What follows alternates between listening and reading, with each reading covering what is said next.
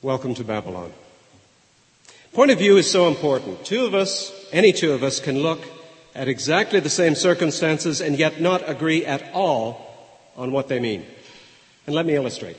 A professor falls asleep in his office. This was meant to be fiction. The professor falls asleep in his office and dreams that he's been caught up into the next world. And it's amazing. Every kind of beautiful sight and sound, every pleasure you can imagine, like a faculty club, only better. As he's walking along, enjoying all this wonder, he comes across another professor, someone he used to know, a former colleague, and the kind who does not work at Tyndale, who's a pain in the neck, pompous and whining and nasty, kind of person you just avoid. And this pain in the neck is being pampered and catered to by a beautiful young woman who's obviously doting on him, running to bring him every kind of food and drink and luxury he might want, listening raptly to every syllable that pours out of his mouth, because, of course, he's still lecturing. Mopping his brow with her hanky when he gets overheated from all that talk. And the dreamer can't take much more of this and blurts out, "That hardly seems fair." An angel rebukes him sternly, saying, "That poor young woman's punishment is none of your concern."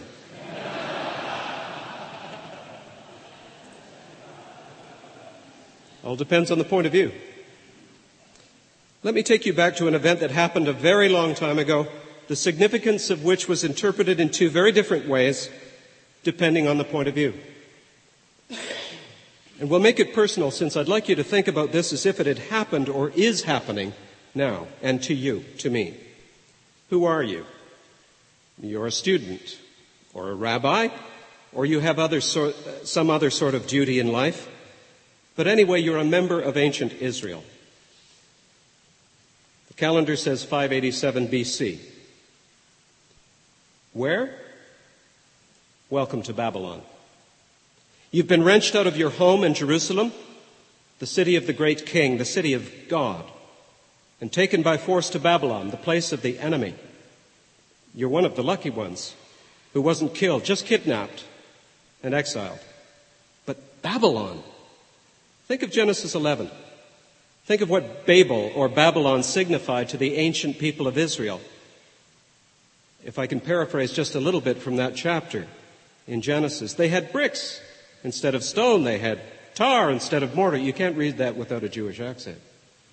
Bricks instead of stone and tar instead of mortar. They got it all wrong. They thought they were building the gate of God. That's what Babel seems to mean in Sumerian. But they were really just babbling. Babel sounds like a Hebrew word for mixed, perhaps with a sense of mixed up, confused. Why? Here's the important bit. From the Babylonian point of view, it's simple. You're here because Israel is a troublemaking province of the empire, always on the verge of revolt. They've decided to Babylonize. Babylonify? They've decided to make you a Babylonian, to re-educate your Jewishness out of you, including, of course, your religious beliefs, so that you'll become a productive member of Babylonian society. That's the Babylonian point of view. But from the Jewish point of view, articulated by the prophets before and during the exile, this forced removal of God's people from the promised land of Israel is a judgment on their sin, and God's call to repent and return as a people to the law, the rule of life with God as its center, the picture of what a redeemed, restored, Edenic human life could be, fulfilling the promise that through Abraham all nations of the world would be blessed. That's who, when, why, where, what now. The words of Psalm 137 were set to music by Antonin Dvorak. Don't look nervous, I'm not going to sing them. But I remember them sung about 100 times when my sister and I, she's here, by the way. I won't ask her, or else there would be a replay of the play Murder in the Cathedral.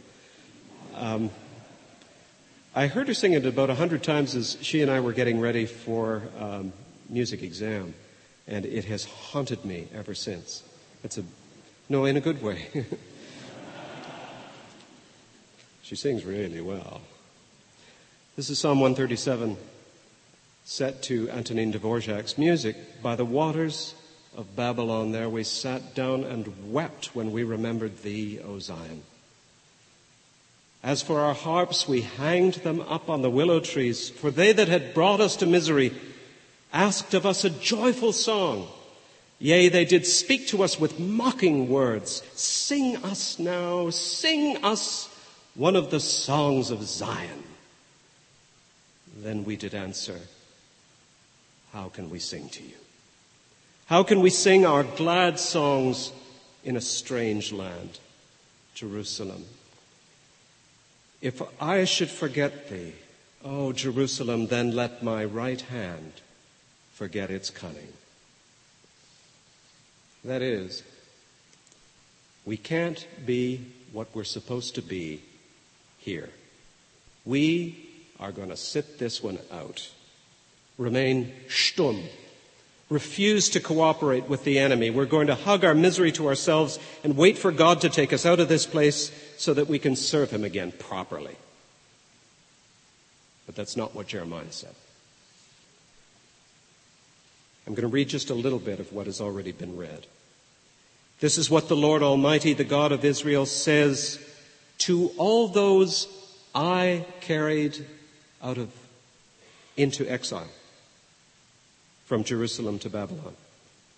Build houses and settle down, plant gardens and eat what they produce, marry and have sons and daughters, find wives for your sons and give your daughters in marriage, so that they too may have sons and daughters. Increase in number there, do not decrease. Also seek the peace and prosperity of the city to which I have carried you into exile. Pray to the Lord for it, because if it prospers, you too will prosper. You notice the point of view question again? Who brought Israel to Babylon? Both the Babylonians themselves and their miserable Jewish captives would agree on that one. Babylon brought Israel to Babylon. But God's voice in the mouth of the prophet Jeremiah says twice in these 3 little verses, I carried you. I have carried you. And why? To be Babylonized? Or to be punished for sin? That's not what it says here. Listen again to what the exiles are commanded to do. Build, plant, marry, live. Israel had been supposed to be a light to the nations, as obvious as a city on a hill, with light spilling out of every window into the night sky, with a message for its neighbors. This is how to live.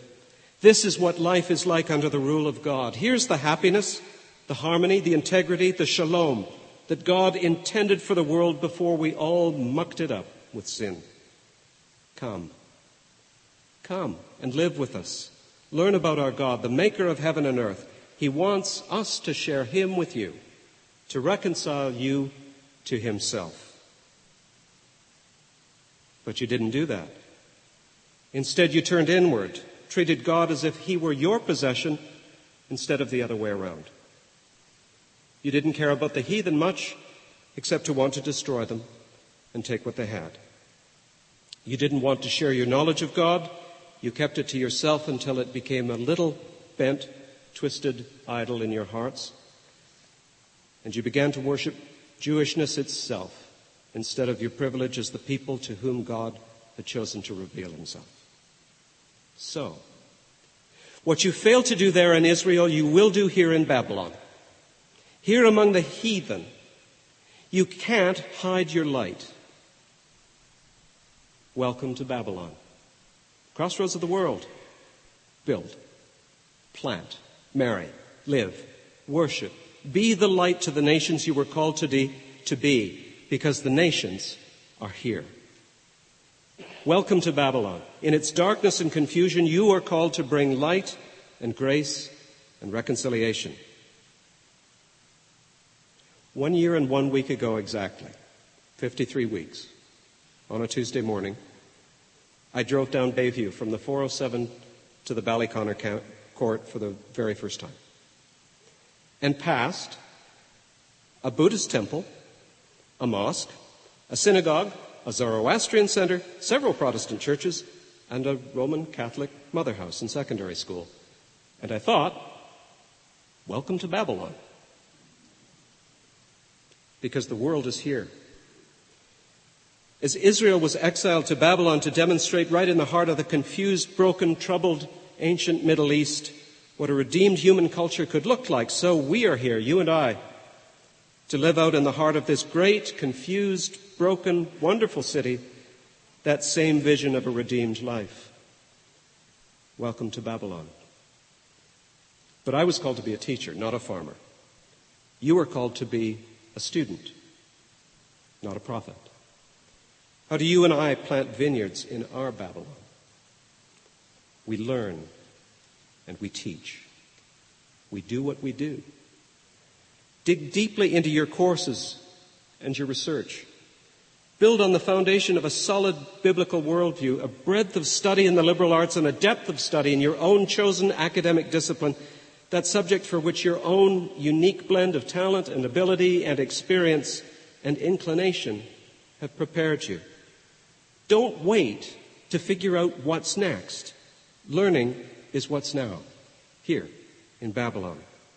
This is your calling, your spiritual act of worship, as the text that we read together from Romans 12 reminds us. It is by the renewing of your minds, our minds, that we can demonstrate to our Babylon what the good, perfect, pleasing will of God for a human life looks like, up close. The next year or two, or 4, or 5, or 6, don't laugh, I spent more than 26 years in the last university I attended, and I left without taking a degree. However long you spend in study here is in one way, of course, a preparation, an equipping for the life that you'll lead after and elsewhere. That other university used to have a motto that I loved: learning is for serving. And in a profound way, I found that to be true. But I've also come to believe that in a deeper way, learning is not for serving exactly, or not just for that. Learning is serving.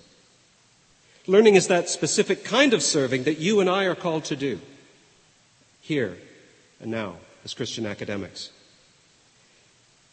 People who are in exile are naturally focused on the future, on the end of their suffering. When will we be back where we belong? How long will this last? What do I need to do to get out of here in one piece? That is, exiles are emotionally, spiritually like students or other prisoners. How many years, how many courses, how many lectures, assignments, exams, essays have to be got past before I get out of here and real life begins? Your professors do the same thing. I hope I'm not telling tales. They count off the number of lectures and faculty meetings and essays to be marked before they get back to the real life of reading and research and performance. And who can blame them? But we can't wait for real life to begin some other time. Real life is the present, the here and now, the ordinary. There's nothing necessarily spiritual about being in a university, any more than there's something necessarily spiritual about planting vines or building houses or getting married. But this is our Babylon, and learning is our vineyard.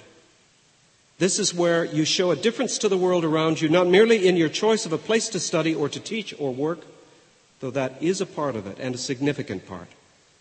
More important is how you do the work you're called to, what motivates you to do it, and what your plans are for using what you learn to make a difference in the world. Be transformed by the renewing of your mind. This is your spiritual act of worship.